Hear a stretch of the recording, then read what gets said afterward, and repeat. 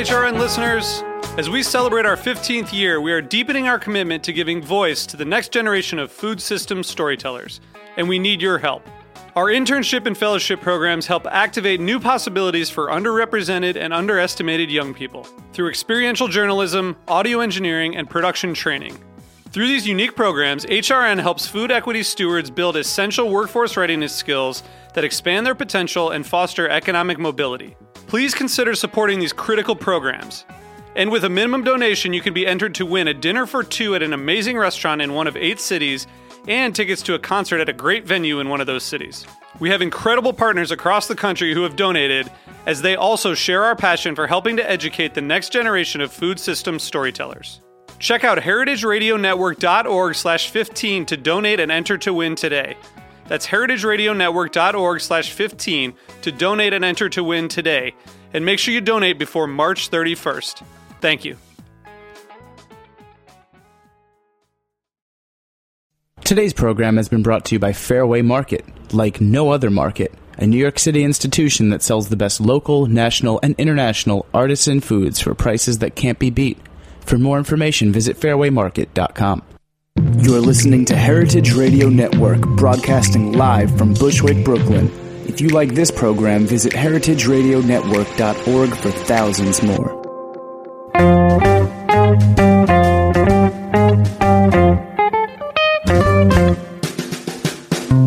Hello and welcome to Cooking Issues. We're back from a 2-week hiatus. Really unfortunate hiatus. We didn't really mean to have it that way, right? No. I was in Austria one day. And then Harvard. And Austria, I couldn't call in because we were actually shooting. Whatever the thing I was in Austria for EC, the people that make the whipped cream makers. I was doing some rapid infusion stuff over there, and the whole crew was over in Harvard last week. We'll talk about that in a minute. Today, joined as usual, Nastasha the Hammer Lopez. How you doing, Stas? Good. Yeah, just have Joe's holding down the fort in the booth over there. How you doing, Joe? Where's Jack? It's a little lonely. Yeah, I know it's lonely. Where's Jack? It's Jack no love for us today, huh? Yeah, I guess not. He's just gone missing. I haven't seen him all day. Is he out like apple picking or something? At least very autumny. It's apple picking weather right now. I don't know if the apples are ready yet, but it's apple picking weather. Certainly is. Speaking of, I hear this year is going to be a good harvest for apples. So look for me to start screaming about how much I love certain apple varieties that come in. Ashmead's Kernel, my favorite. Remember the Ashmead's Kernel drink? So good. If I can get a good supply of Ashmead's Kernel from, I'll tell you what. After I locate my supply of Ashmead's Kernel and buy everything I'll need, I'll tell everyone else where they can go get the Ashmead's Kernel. Because, we're allowed to hold a little bit back for ourselves. Am I right? Yeah, that's true. Yeah? Joe, what have you been up to? Anything good? No, I've, I'm kind of like a very summer person, so I'm kind of just like mourning the loss of my favorite season. But, oh, really? Yeah, but I guess it will be nice to like go apple picking and stuff. Oh, yeah. That'd be great. Yeah, plus I hate the sun. Ooh, I hate it. Oh, yeah. It's my enemy. Oh, yeah. I hate it so much. Without it, I kind of like turn into a raisin, which you think would be the opposite. So, yeah. I just go from pasty to lobster and back and forth. It's my 2 speeds, pasty and lobster. So, call in your questions to 718-497-2128. That's 718-497-2128. Oh, by the way, Stas, you want to tell them what happened in the Harvard? No, you. What? You have a good spin on it. I do? Yes. All right, so here's what happened. So, every year for the past, I think, 3 years, been going up to Harvard. They have this, what's it even called? Science and cooking? Something like this? Yeah, science. Yeah, science and cooking. And do the first lecture with Harold McGee and kind of kick off this kind of science cooking, thingamajig, because they figure, most of the chefs they're going to bring in are going to do actual chef demonstrations, and they get, Harold and I doing some demo and some yapping to kind of kick it off and to start with the science aspect of it, right? Right, okay. So this year, Harold's like, hey, Dave, why don't you, he doesn't talk like this, he's like, hey, Dave, why don't you bring the puffing gun up and we'll use the puffing gun. I was like, well, Harold, the puffing gun is 3,200 pounds. Why don't you tell me about what happened in the car first? Okay. So some torches got packed. What did I tell this? People don't want to know this. Okay, so we're packing the car. First things first. Bought a miniature puffing gun, which I think I might have talked about on the show. I'm not sure. We bought the same one that was used on the Mythbusters program. You can get it from ChinesePopcornCannon.com, I believe is what it's called, ChinesePopcornGun.com. I don't recommend you purchase this item unless you are well-versed in adding safety gear, because it comes with no safeties at all. as we become parents. So anyway, so Piper and I from Booker and Dax, we built a huge safety cage for it so it's safe. We added some overpressure release valves so that it wouldn't explode, and if it did, nothing bad would happen, etc., etc. Lay out all this safety nonsense, and then we load this thing, which is only a couple hundred pounds really, into my Subaru Outback. We drive it up to Harvard, but as we load this stuff in, we put a bunch of torches in, and we forgot to switch the torches into the full off position. Safety note for you guys. So all of a sudden, we're about to pull out of the parking lot. We hear, and then we're like, what the? I'm like, stop. We start smelling the propane because the torches were on, right? Yeah. So, and Piper and Nastasha are like, this is, by the way, this is just boding ill for the whole trip. Is what's happening now. So Piper opens the case where we had packed the torches. And jokes, which makes me believe he did this on purpose. He's like, he doesn't talk like that either. What if I flash off this propane right now? Wouldn't that be funny? And then he clicks the button and flashes the propane off. Piper doesn't have much of arm hair anymore, right? And Stas, you enjoyed the ride. You were right next to it, right? Yeah, it was awesome. Sweet, right? So anyway, so I'm like, well, we've had our blooper moment, right? So we go up to Harvard, hot and heavy with this puffing gun. We unload it. We set it up in this. Now, for those of you who've never been up to Harvard, they had this thing called the Science Center where everyone does the big science demonstrations, right? And we load it in there, and it's a public lecture, so it's not students necessarily. It's anyone from the community around Cambridge, Boston can come see it. I think it's free, right? It's free. Mm-hmm. So they show up. It's pretty full, pretty packed, house, and we had fired the gun twice to test it beforehand to make sure that we had all the stuff down. So we go to fire it, and the freaking sealant around the inside of the puffing gun gave way, and the puffing gun started to unspin, which means, now here's the thing, a puffing gun relies on the fact that you're volatilizing some of the moisture that's inherent inside of grain. So we start with rice, let's say, around 17% moisture. 15, I forget, the one we have was fairly high moisture, 17%. We're using Nishiki, I think. You start out with a relatively high moisture rice. You put it into the puffing gun. A small portion of that moisture is volatilized and used to pressurize the puffing gun. And the rest of the moisture that's in the rice is used to gelatinize the starch at very high temperatures, right? And then to flash off when you open the gun, expand, and puff it. So the moisture has two roles there. If there's even a small leak in a puffing gun, a small leak, when you volatilize the liquid, it leaves, and then you keep sucking moisture out, and then eventually you don't have enough moisture left to puff or to build pressure, and so you just scorch your product into little scorched pellets. So I notice that the pressure thing is fluctuating, and I'm like, oh no, there's a little leak. I look over, I see the sealant. Piper and I can see that it's unspinning. So in kind of a last-minute attempt to get it to work, I jacked the heat a little bit for a minute, realized I wasn't going to get the pressure up. But here's the problem. You have to vent it anyway because the pressure's going to keep going up, and you don't want the safety to go off, right? Right. So we knock the thing open. It flies out. We spray scorched. Nastasha and I actually sewed a beautiful. We have this thing. If you look at the YouTube videos of these things in action in China, everyone fires into what we lovingly call the filthy sock. There's like a filthy sock on the ground that they fire this stuff into that they then, anyway. So Nastasha and I made our own filthy sock. I think the filthy sock is quite nice. Mm-hmm. Yeah. I broke my sewing machine on it, and Nastasha broke her sewing machine on it. So it's a two sewing machine filthy sock problem. So anyways, so we load and we fire all these like burnt rice pellets into the filthy sock, and I think it's over, right? Only we set off the damned fire alarms, and the entire building had to be evacuated. And there was a bunch of like science people in lab coats like sitting there moping, not being able to do their experiments on the sidewalk. So all in all, a freaking nightmare, right? My favorite is that it got picked up in Eater, and then the comment was someone put a comment. You didn't miss much. There's a reason this guy's never had a chef's job, right? That was a sweet comment. You like that? Oh, haters. Anyway, so that's what we've been doing for the past week. I'm gonna take some questions. Did I already tell them what number to call into? I did. 718-497-2128. 718-497-2128. Let's get some questions because we have a bunch. Gloria Goodwin writes. Gloria Goodwin. And I'm gonna mispronounce your name, Gloria. What do you think? Rahija? Yeah. Rahija, what do you think? Rahija. Rahija? Mm-hmm. Rahija. Sorry, I just butchered your name. Listen, people people who've written in more than once know that I'm going to butcher your name, right? So you might as well just give me a little pronunciation guide so that I don't butcher your name, which makes you feel bad and makes me feel stupid. It's a lose-lose situation, right? I hate butchering people's names.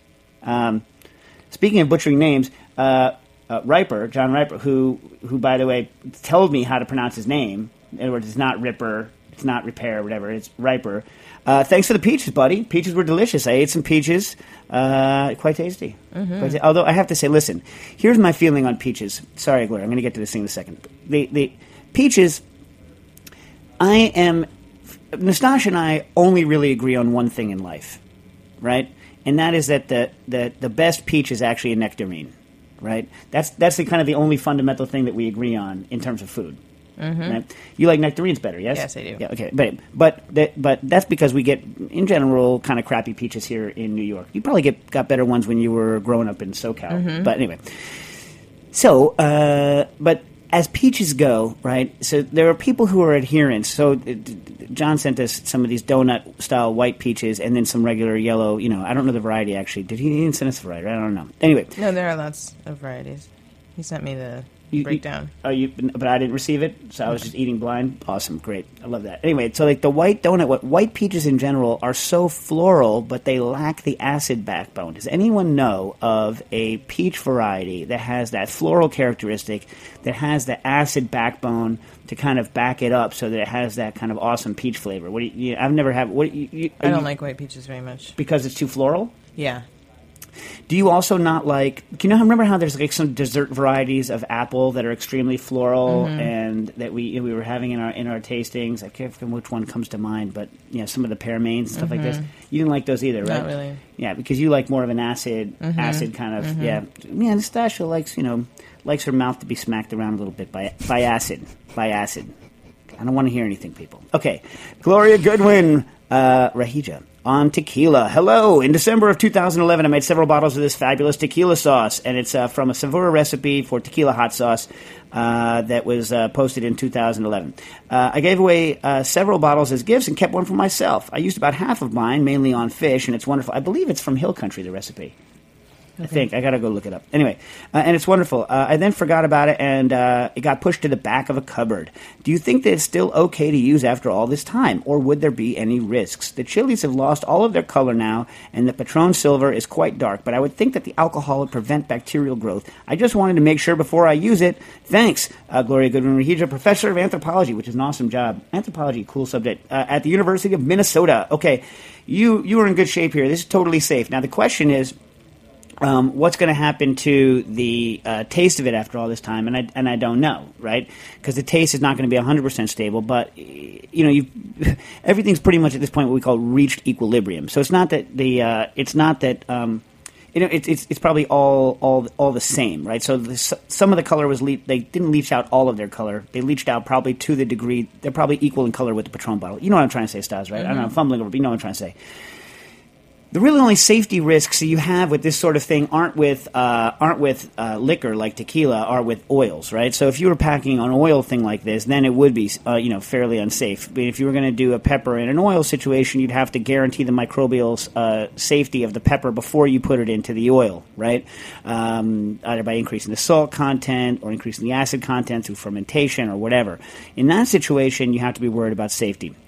And if you did do something like that for the oil, then the problem would be that you'd be adding things that would cause the oil to break down faster, salts, acids, things like this.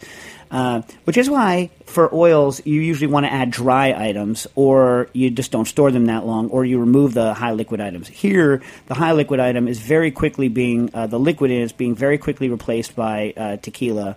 And even if you were to add a preposterous amount of chili to the tequila, you're never going to reduce the alcohol content lower than. Even if you used over half pepper, right, to tequila, you're still only going to probably drop the proof down to a little above 20% rather. And at 20%, you're still golden. So there's no safety issues at all. Like whether or not it still tastes exactly the way you want, different question. But use it away. And you should make a note of how things taste. And this is actually something that we do all the time when we make liquors, and it's a good practice whenever you're making liquors or infusions, is to not use the last little bit and save it for a long, long time and kind of see how the flavor drifts over time, because it can be very interesting and instructive. Yes? Yes. Yes.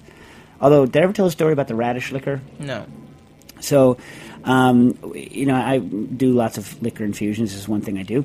And, I don't know, like 5-6 years ago, I made I forget whether it was Western radish or daikon. I think it was daikon, but it was like pinkish. It was pinkish, so it must have been regular. Anyway, I made a radish infusion into, I think it was gin. And it tasted fantastic, right? Smelled like farts. Like straight up farts. So I was like, okay, I'm going to stick this bottle on the shelf, and I'm going to taste it, once a month for the next couple. And I tasted it. I didn't taste it every month after the first couple of months. I let it go. But over the course of like 3 or 4 years, I've waited for the fart to go away. Fart never went away. We didn't take that with us when we moved out of I don't think so. No, because it turns out fart in a radish liquor, poignant. Okay, so I got 2 questions on fermentation today. I'm going to hit them both kind of at the same time. We should get Dan Felder from the Momofuku Lab, because he's like a fermentation nut. The guy spends all of his time thinking about fermentation, right? Maybe if people want it, you tweet us in. Maybe we'll try to get him to come in here, and we'll have like a specific fermentation-related... I think he charges now, though. What the hell kind of thing is that to say, charges? Charges for what? Charges for his, time. Dave, do you know about the show on Heritage that's called Ferment About It? It's a nice fermentation show. And Ferment About It. Probably my favorite pun of all time. Yeah, has Dan Felder been on that one? No, but I will recommend. Yeah, or I can have him here. I know Dan, and I believe that my help over the years with centrifuging things will probably get me a freebie of him coming on the Cooking Issues radio program stars.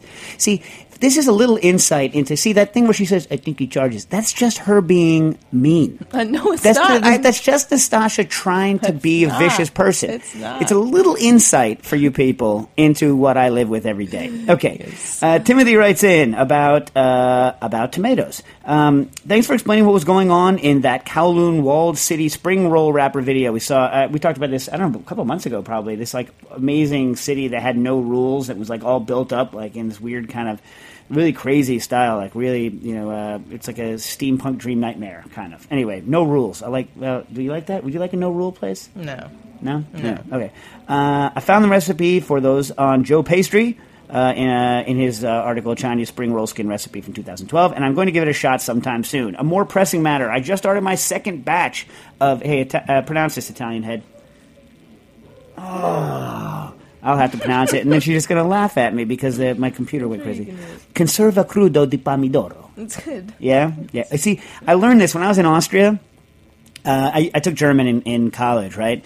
And when I went to Austria, they were like, hey, your accent, because my German is horrible, but they're like, your accent is so good. And it's because Arnold Schwarzenegger comes from Austria. And so whenever I speak German, I just think about watching Arnold Schwarzenegger movies.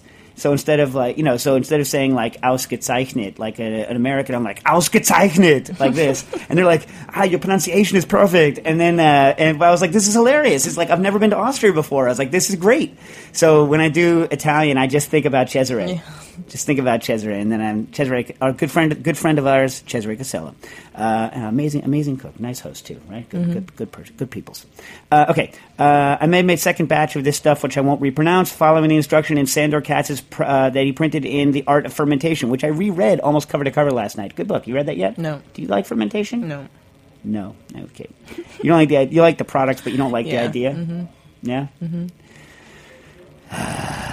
Okay, I followed the recipe to the letter last year, adding 20% salt by weight, which was unsurprisingly extremely salty. What role does the salt play in preservation? Now, remember, 20%. It's not a typo. I looked up the technique in the book, and so this is not a typo that Timothy is sending us. This is actually what they had, 20%. The recipe says the finished paste was originally kept indefinitely at room temperature, a level of preservation I don't need. The fridge seems like an obvious place for it. I found a post from the Nordic Food Lab where they used 8% salt for the similar recipe, the same recipe. In fact, they also got the recipe from The Art of Fermentation. where they used 8% salt, but I'm curious if I can go even lower. The limit for how much salt I could use in the original batch was how salty I wanted my dish to be, and I'd love to get away from that, i.e. to use more of it. Keep up the great work, Timothy. Okay, yeah. That is a fantastically high salt rate. And the way that this product is made, it's kind of strange, is you pulp tomatoes and you throw them in a bucket, and then you let them nothing, and you let them ferment and bubble and let white mold grow on the top. Stas, I saw a picture of it with the white mold bubbling on top. She's making her kind of, it's like similar to a vegan face, and you scoop the mold up off the top when you're done after it's fermenting, and you pass the liquid solids through like the equivalent of. You want to get the solids out, right? The liquid, I don't really mention how to use, but the Nordic Food Lab people, they like it, right? So then you have the liquid, which apparently is very fruity and awesome smelling, according to the Nordic Food Lab's, description of it. And then you have this solid paste. You then knead salt into that paste until it becomes like a dough. And then that dough is like sticks around indefinitely, right? So that's the basic thing. But 20% salt, you are basically turning it into a tomato paste salt situation. You are using it as salt. And yes, it will keep probably forever at that salt level, but you're right that you're only going to be able to use a small amount of it, so you're never going to be able to blast the tomato flavor out because you're adding such a small amount. Now the Nordic Food Lab's 8% salt is going to be fine. I'm sure you could do 4% salt even and be okay, because remember, the water activity in that's already fairly low. You've gotten rid of most of the liquid, so you're dealing with almost it's already been not dehydrated, but forcibly had water removed from it, so it has a lower water content. You're kneading salt into it more, and you're packing it down. So I would bet you could get away with 4, or possibly even a little bit less. But remember, the thing is by adding salt, any further, like the level of salt that you add is going to change the what bacteria and what other flora are going to grow on it, right? So the different salt levels shift the speed at which fermentation takes place. Any further fermentation past the saltless in the giant bucket fermentation, and also shift the balance of what's going to be growing on it. In a related question, Marty in Eagle Rock about pickled peppers. Pickled peppers. Peter and Piper picked. Yeah, so, anyway. My son, that's not a hard tongue twister to say. Say it for me. Peter Piper picked a peck of pickled peppers? Yeah. How many pickled peppers did Peter Piper pick? I don't know. A peck. You just told me a peck. You picked a peck. A peck is a half bushel, people. I didn't know that. It's a volumetric measurement. Get with your fruit measurements here. A peck is a half bushel. Okay. Dear Dave, Nastasha, Jack, and Joe, although Jack doesn't care enough about you, Marty, from Eagle Rock, to show up and listen to your question. I'm just messing around. I'm making a lacto-fermented pepper sauce using Thai bird chilies, and recipes on the web suggest everything from 2.5% to 10% salt by weight. I went with 4% as that's the concentration I used for pickle brine. So to 3 kilograms of chili, I added 120 grams of salt as well as a liter of 4% brine. But I got to thinking that because the chilies don't have much water weight in them, that this mash is way more salty than my pickle brine, so I'm afraid I might have screwed myself. I love that when people say stuff like that. I say that all the time, because it's true most of the time. I have screwed myself. So my questions are, what is the optimal salinity for lacto-fermentation? How can you best measure it, given that the various vegetables have their differing water contents? And how long would you age this stuff? The McElhenney Company ages their stuff for 3 years, but I know the fermentation will be over in a couple of weeks. Well, that's Marty and Eagle Rock. Well, remember, there's done and then there's done, right? So things that are fundamentally done in a short amount of time still have aging effects that take place over longer periods of time. And the McElhenneys, apparently, I've never been to Avery Island where they make Tabasco, but apparently the whole place reeks of freaking Tabasco. You ever been down there? No. My wife went, and because she grew up part of her life in Louisiana, and she go there. But it's so weird. Like the McElhenney's, it's weird. I'll go someday. Anyway, so there is no such thing as the one optimum salinity, right? Different products have different optimal salinities. I did look up this though. Unless the Thai bird chilies have fundamentally a lot less water than something like a bell pepper, I looked on calpeppers.com. And calpeppers.com, which is kind of a good website, calpepper.com, calpepper.com, and another article I looked say that the solids content of pepper is pretty low. So for 32.7 tons of jalapeno only contain 2.6 tons of dry matter, which means that the balance, it's well over 90% water. Now you could be having a lot of stems because they're Thai bird chilies. It depends on whether you stemmed them or not. The stems are obviously going to have a lower water content, but you're probably dealing with something that has a fairly high water content. So I wouldn't worry about it from that point. However, a lot of people will use a 4 or 5% brine without adding the extra salt to make up for it, and then what they're actually shooting for is like a 2.5% brine once everything's done. So it's very confusing. Most recipes just give a brine strength, and they don't do the calculations to figure out what the actual finished salinity is going to be after everything is done out. Now, I do know that people pickling bell peppers prefer a higher, if they're whole, if they're not going to be chopped up, they prefer a higher initial salt level to kill or to prevent endogenous, in other words, like occurring on the pepper already, strains that they don't want from proliferating before the fermentation really starts. But you can get rid of that by just a quick blanch, right, and then going with a lower salt situation. But the Thai chilies aren't that big anyway, so I'm thinking you probably wouldn't need super high salt concentration. With the exception if you don't break the skins at all, it's going to be hard for it to penetrate the skins because the skins on those things can be kind of a pain in the butt sometimes. So yes or no? Mm-hmm. Yeah. So I guess the long and short of it is, you didn't necessarily screw yourself. It's not absurdly high because those are so freaking hot that how much can you really eat anyway? It's like you're not going to be adding that much salt because how many Thai bird chilies can you sit there and just pound? I mean, I used to train myself to eat habaneros just to be a jerk until my wife could no longer kiss me when she came home from work because my lips would burn her mouth, right? So it's not like I'm saying that I can't take hot foods, although I haven't been trained in it's been several decades since I really trained myself hardcore. Well, almost 2 decades. But point being is that even in my prime, it's like you can eat Thai bird, the Thai, but you're not going to eat so much that you're going to be like, man, that's salty. I can't have any more. I can't stand it because of the salt. You know what I mean? As opposed to the capsicum. But anyway, I did also look up some other stuff. And more to your question, what is the optimum range? And all the papers I looked at said there is no optimum range. It depends on what you want. So I looked up an article you can get on the internet from Geneva's Agricultural Extension, which I love. They've done so many awesome things. Like someday maybe we'll do. Well, I won't because we won't do it. But like a whole show on the history of the Geneva Agricultural Extension and what they've done for agriculture in the great state of New York. But a guy named Carl S. Peterson in 1959 wrote an article aptly titled Sauerkraut. And in sauerkraut, they wanted to get very, very small, like low salt concentrations. So they were dealing with between 1.5 or it's not really supposed to have 1.5. Like the FDA in 1916, when they came out, they wanted sauerkraut to be between 2% and 3% NaCl, right? That was their rule, between 2 and 3. Although they studied in here ones that were lower and ones that were higher. The problem with low salt, if you go too low, there's a couple things that are wrong with too low. When you go too low, things tend to grow that can make vegetables mushy. And so if you look at it, you want a certain level of salt that makes things mushy, to prevent things from getting mushy, and you can also add things like calcium or divalent cations to help that as well, or use salt that is high in calcium, magnesium impurities. But you want to add a certain level of salt so that they don't go mushy on things like sauerkraut, but not so much salt that it's too salty to eat.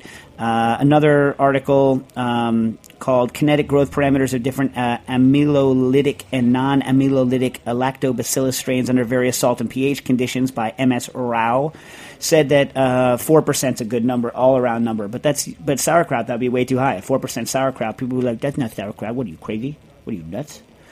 Interesting fact. When you're mixing sauerkraut in the old days, there was a phenomenon where they would take the kraut, salt it, and throw it into giant vats. And when they threw it into giant vats, somehow the actual compression of the cabbage hitting inside of the vat as it's packing in would cause there to be a low salt concentration in the middle and a high salt concentration on the outside.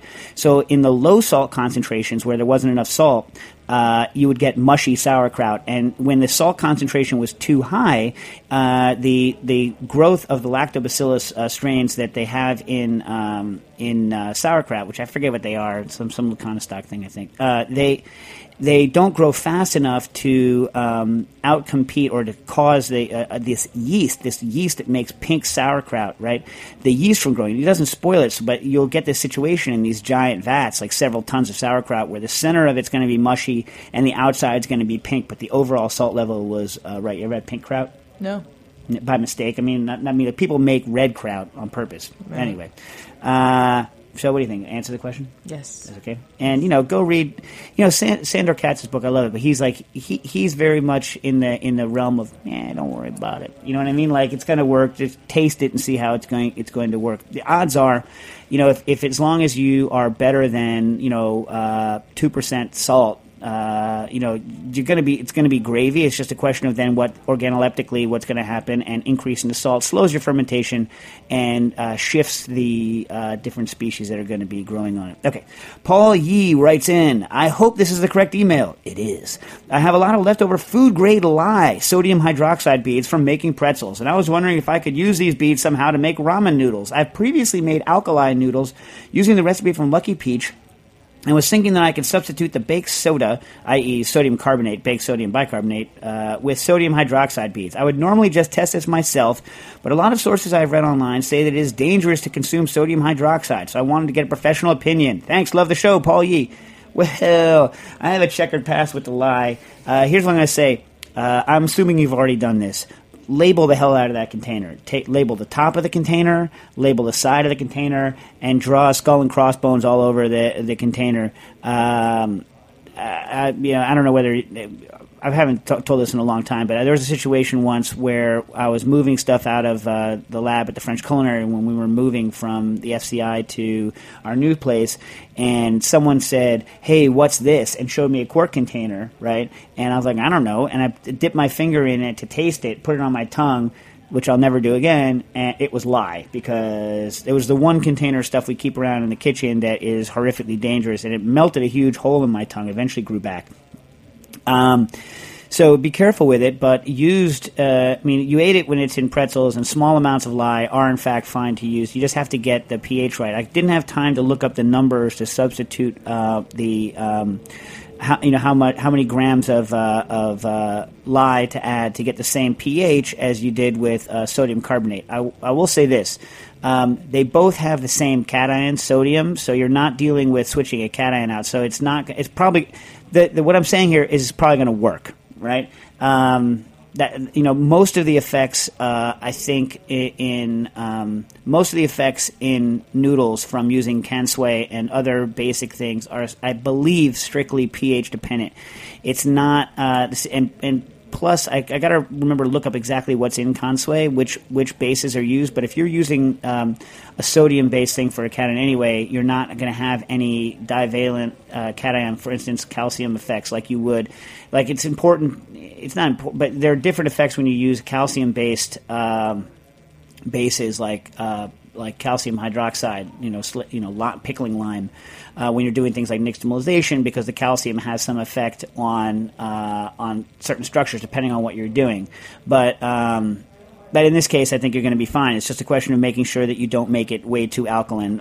You consume sodium hydro. You put it in pretzels. You're going to be fine. Just don't use too much, and look up how to substitute to get the proper pH. If I'd had time, I would have looked it up for you, but I didn't get a chance. You want to take a break? Sure. And we're going to go to our first commercial break. We'll be right back with cooking issues.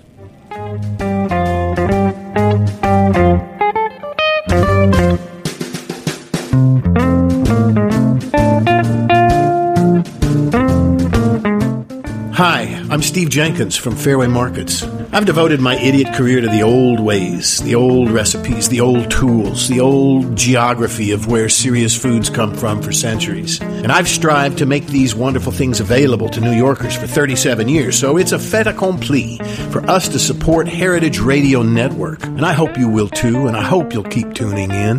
For more information, please visit fairwaymarket.com.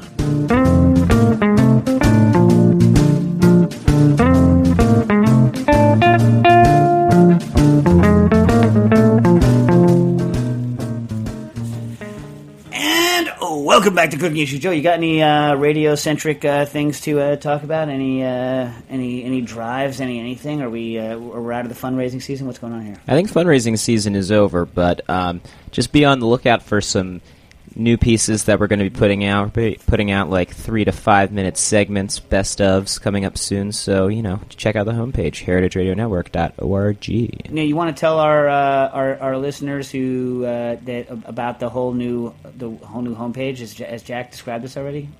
I don't know if Jack has described it, but it will be unveiled shortly, and you're going to see this whole new format with different radio spots about health, pleasure. So it's going to be a little bit more newsy, but still with all the programs that you love. Sweet. All right. Nick writes in, "Hey, Dave, Nastasha, Jack, and Joe. Nick from Seoul, Korea again. When Dave touched on tofu in the past, he's talked about how there's good, flavorful tofu, and then there's the bland, watery kind you come across in supermarkets. It's mainly, I think, because they probably don't do a good job making it, and B, they just soak the hell out of it in water. I mean, for me, the main trick is that when I'm making... Well, let me finish the question.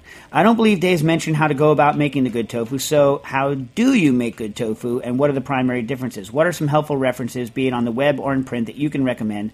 And also, do you know of any places one would go for some good tofu experience?" Well, I don't... I mean...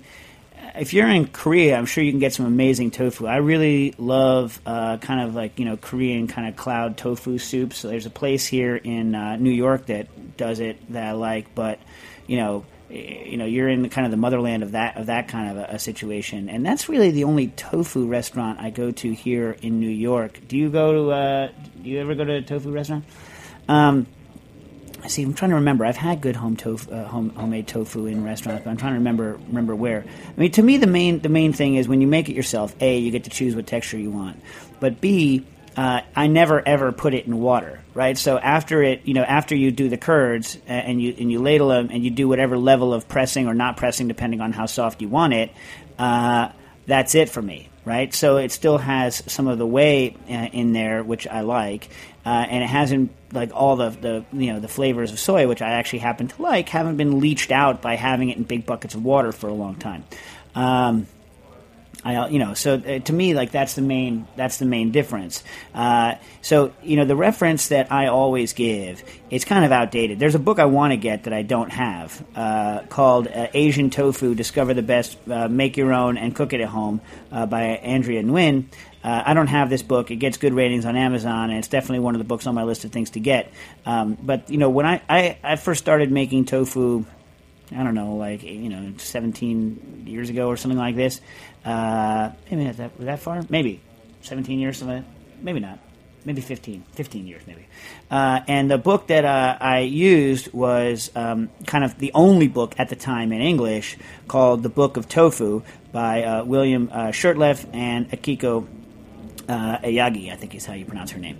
And then, now this might have been superseded, but at the time, and I've talked about these guys before. Their goal, and they have, I think, what's called the Soy Institute or something like this in California, and they're still going strong, even though I think they wrote the book in 1980 something. Their goal is to save the world through better protein consumption. And soy, they wrote a book, a famous book on soy, a famous book on miso, and I believe they have a couple other famous ones. Now here's the thing: you need to go buy their book because it's not that expensive, and you need to own it. But there's a bunch of different versions of it on the web to buy. I'm not sure if it's still in print or not.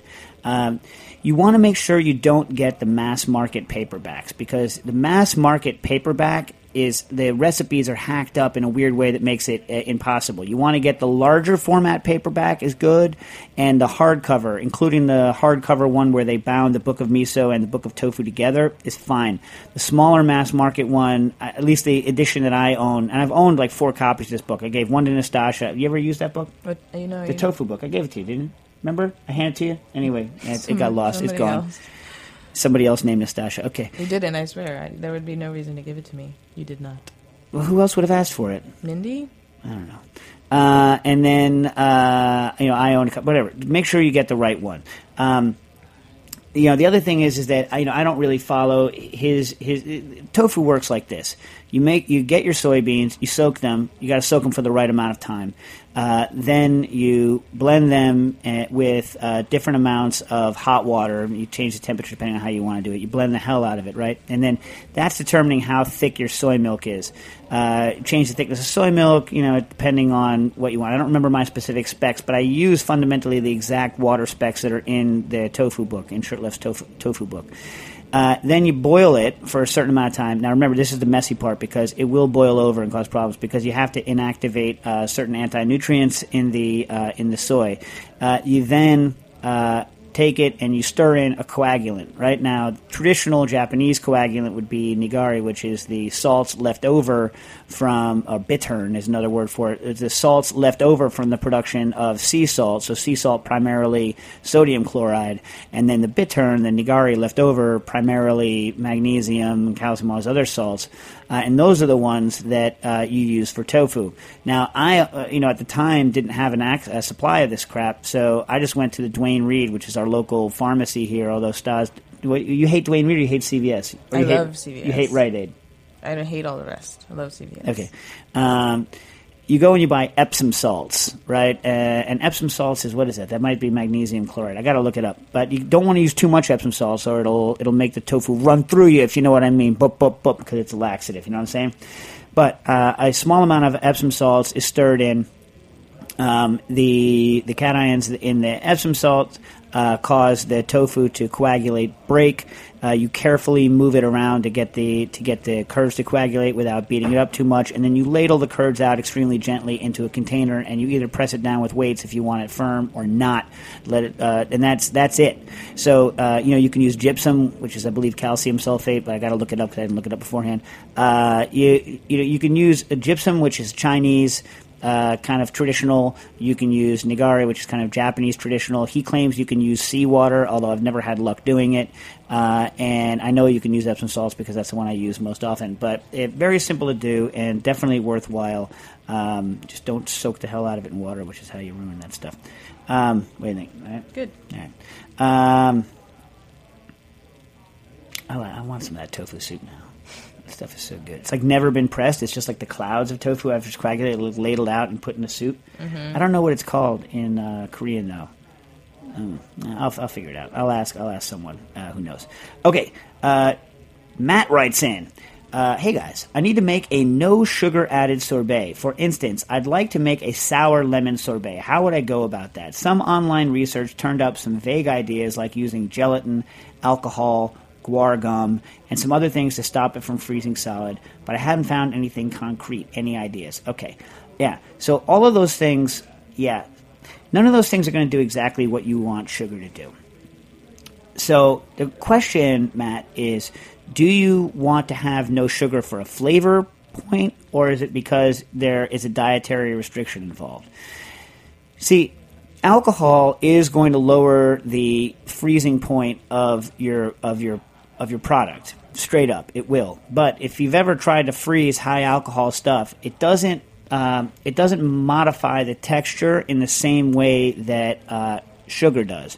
So the product it's not gonna have the same texture as if it was done with sugar. Now, if you used alcohol and then maybe added something like a stabilizer to make it gummy, like a gelatin or a guar, then maybe you can get it approximating what a real sorbet is going to be, but it's never going to be quite the same because sugar, has very good texturizing properties. Now, what you can do if you want it to be fairly unsweet is to use a much lower sweetening power sugar. Okay. Now I haven't actually had I haven't used that much. Paul Liebrandt, I don't know if he still uses it. Used to use a product called Lytess. I don't even know if it's still available, but it's a sugar that has it's a sugar substitute. I forget how they make it. It has absolutely no sweetness. It's dead unsweet. But you can get glucose syrups that are fairly low in sweetness. Very, very low sweetness that have a high solids content and have good water binding capacity, which is what you want here. You want to jack the solids, you want to bind some of the water, and you want to decrease the freezing point of the liquid. So if you were to use like some alcohol, maybe add some gelatin, but then use like a very low DE. That's dextrose equivalent, like 42 or lower glucose syrup, which has fairly low DE. That's not sweet.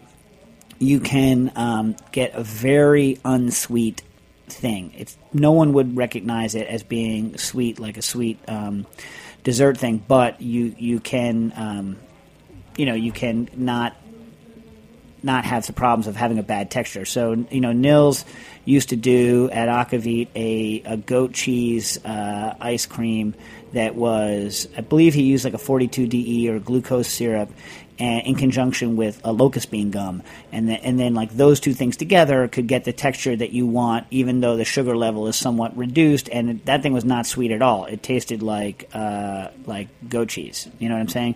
So I think you want to go something like that. But you're going to need to jack the solids, especially on a sorbet where you don't have like milk proteins and things like that to round it up. What do you think? Good answer? Good answer. Yeah. She's like, yeah, whatever. Don't care. Hey, were there any questions I missed from last time? No. I got them all? Yeah, it was only 6. Really? Mm-hmm. Oh, all right. It was, you remember you commented, I was like, because it's Labor Day. Yeah. All right. Christian from Michigan writes in. I have a couple questions for you this week and was hoping you could clarify a few things for me. You use low-temperature cooking and sous vide as very different descriptions of cooking methods, and I'm curious as to how you make the distinction. Is it strictly that under vacuum constitutes sous vide while everything else is low temp? Yes. I mean, look, so very simply, sous vide means in a vacuum. So sous vide techniques include cooking techniques. They include preservation techniques. They include infusion techniques, texture modification techniques. Anything that involves a vacuum is sous vide. We not 100%. We really mean in vacuum bags or using a vacuum machine. So like vacuum distillation, they don't really consider a sous vide technique, but it means under a vacuum. Low temperature, right, is any time you're controlling the temperature that you're cooking with, so accurately that the cooking medium, whether it be oil or water or moist air, is very close to the temperature you want to cook to. So low temperature requires very accurate temperature control and an environment like oil, water, or 100% humidity air that can accurately transmit a temperature, right? So dry air doesn't work because you can't control the temperature of the products you're cooking, because with dry air you get evaporative cooling, right? You can't control it, so you can't do low temperature cooking that way. Low temperature cooking is about temperature control.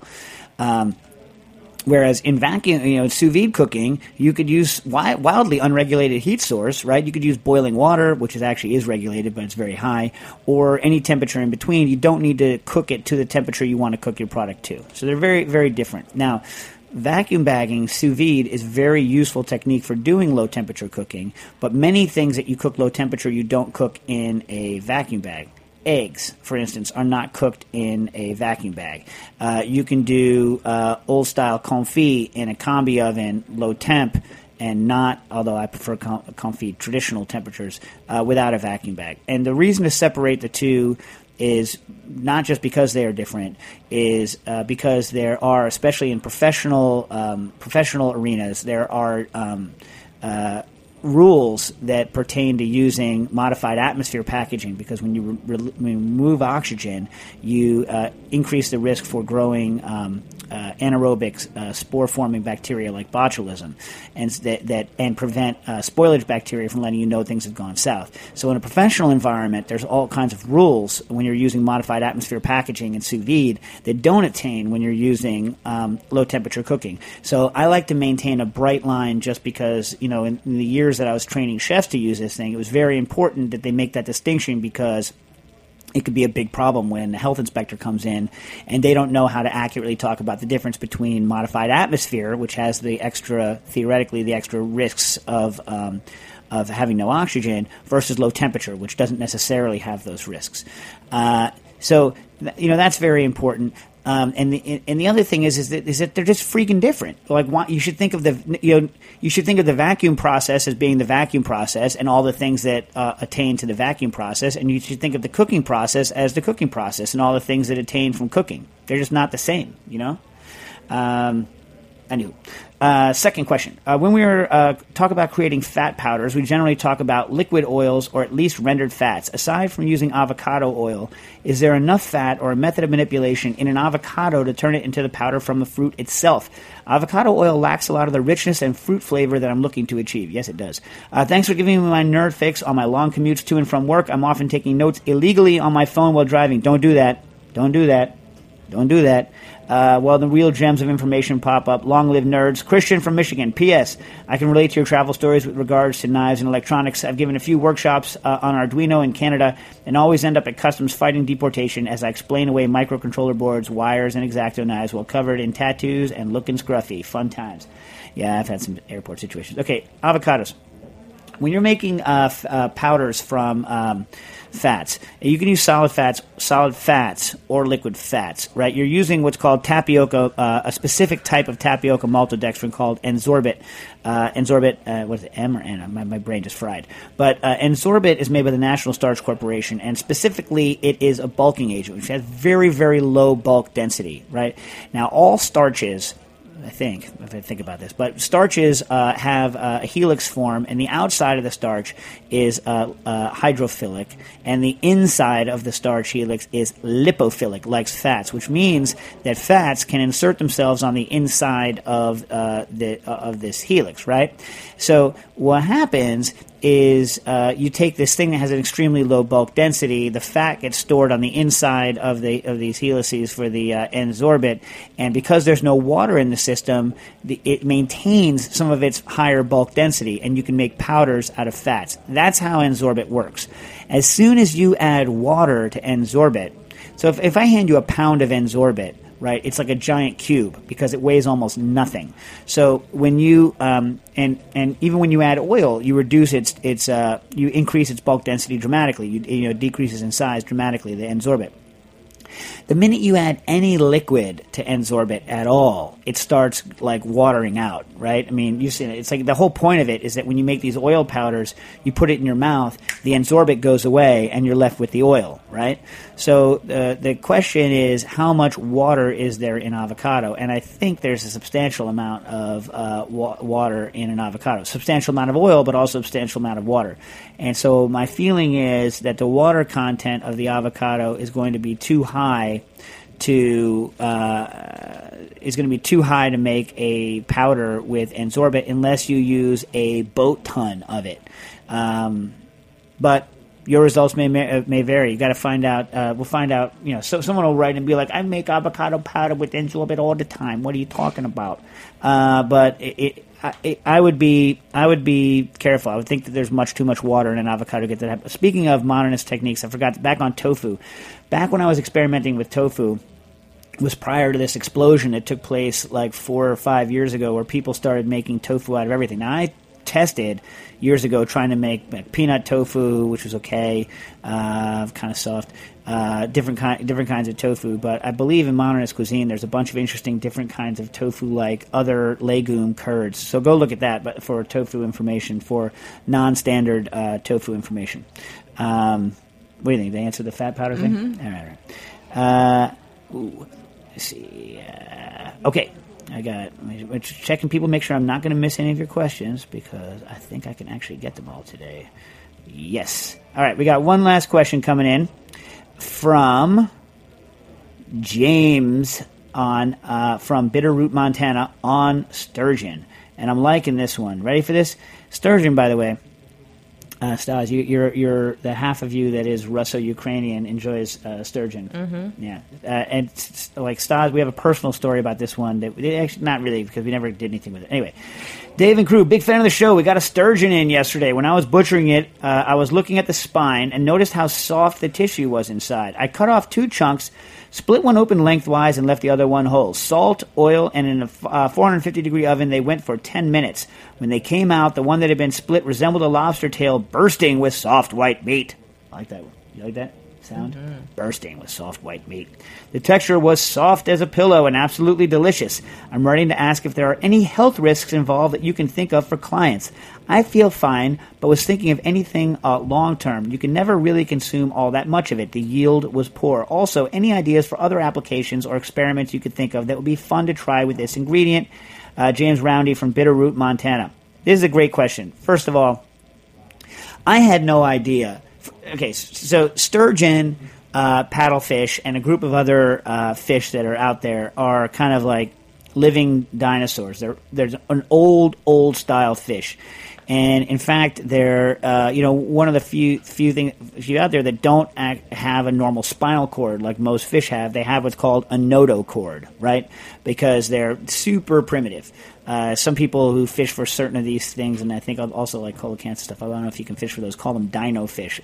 So I had no inclination that there might be a possible problem with spinal cord.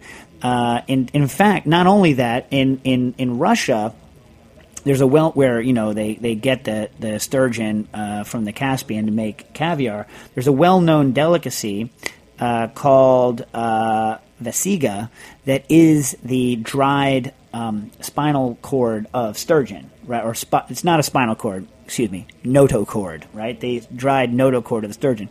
So I read about this, I believe, in the Time Life books. I think I read about them in the Russian one. This delicacy, I wanted to try it, and Nastasia and I, in vain, tried to locate some. We bought some sturgeon in hopes that we could get some spine out of it, and they'd already removed it, so we couldn't get anything out of it. But this was a huge delicacy. It was what they would do is squeeze all of the fluffy stuff out of the middle that you're talking about, and then they would dry it, and then they would chop it up, dry it up, reconstitute it, and use it in fancy soups. And the one piece of information that's all over the internet about it now that wasn't when we researched it before was that it was part of the last meal served on the Titanic. One of the soups, as one of the last meals in first class, had this ingredient in it. If you want to read a little bit about it, you can go to the Animal Food Resource. This is a Google book. The Animal Food Resources of Different Nations, with mentions of some of the special dainties of various people derived from the animal kingdom, by Peter Lund Simmons from the 1880s, and it's available on the Google books. And at first, I thought this was a really charming book because it also has a better description of the rice bird, the bobolink, and how it was used in the U.S. and its similarity to ortolan. Best description I've read of it so far, including The Market Assistant, which is another great book I read from the 1800s, or The Carolina Rice Kitchen, translation by Hess, or not translation, but reprint. Anyway, my point is, interesting book until the first chapter is on cannibalism, and he's busting out so much hardcore racism. I know it's the 1800s and everything, but it just makes it so hard. So it starts with saying that luckily for us, and when he says us, of course, he means, white European stock. Luckily for us, cannibals don't find the flesh of whites tasty. And I can't even bring myself to say, like, who are esteemed as being the tasty ones. But it's horrible. Anyway, but good description of things like the vasiga. Now, so yes, sturgeon notochord is, and by the way, Stas, we never got to see it but now there's videos of it on YouTube, people pulling it out. Yeah, and it's like as big around as like what shape? What am I making here? Maybe it's like ½ inch across or something like this, like a jump rope. People use it like a jump rope. It's long, and here's how you get it out. Here's how you get the cord out. So so the question is, why would you think that this is bad? But then you go online, and everyone says that there's all these kind of like tales of how it's toxic, how if you cut it, it'll ruin the meat, and all this other stuff. I found a very old, and I forgot to put the link on, a very old article from a university on closely related fish, the paddlefish, and cleaning it. The issue is this.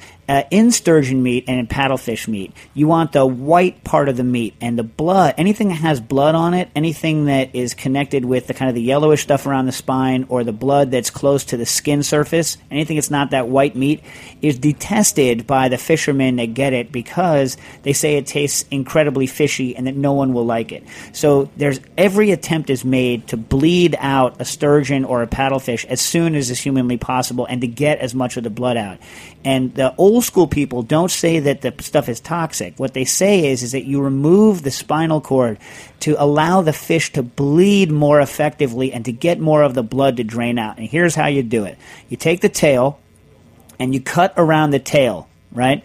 So you cut around the tail without cutting through this notochord, which is like this hard rope, right? Cut almost all the way around it through it. Then some people disagree on whether or not you also need to make a mark to cut at the head to sever it up the top. People disagree on this. Here's the part that Stas is going to like. You grab the whole fish, which are huge because sturgeons are big, and you grab the tail and you go crack, crack. You turn it like 90 degrees each way and you crack the connections, and then you use the tail as a handle and you pull on it, and you can see the notochord ripping out of the back of the fish, and it comes out like this weird like piece of intestine with little like blip, blip, blip, but it comes out white, so it doesn't have the blood in it, although I saw a guy do it on a paddlefish and it was a bloody mess.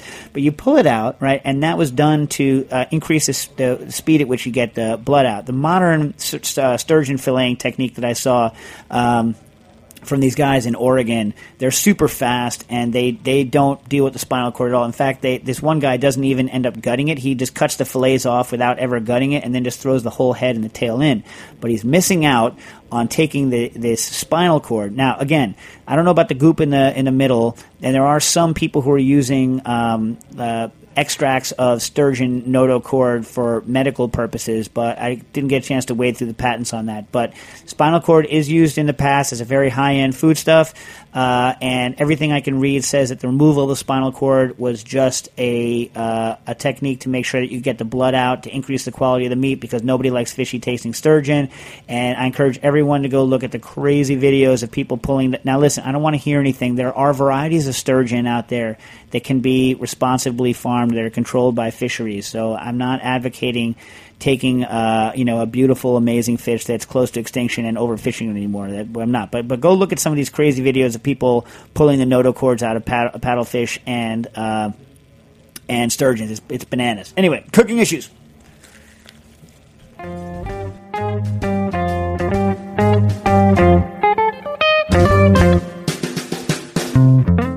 Thanks for listening to this program on heritageradionetwork.org. You can find all of our archived programs on our website or as podcasts in the iTunes Store by searching Heritage Radio Network. You can like us on Facebook and follow us on Twitter at heritage_radio. You can email us questions at any time at info@heritageradionetwork.org. Heritage Radio Network is a non-profit organization. To donate and become a member, visit our website today. Thanks for listening.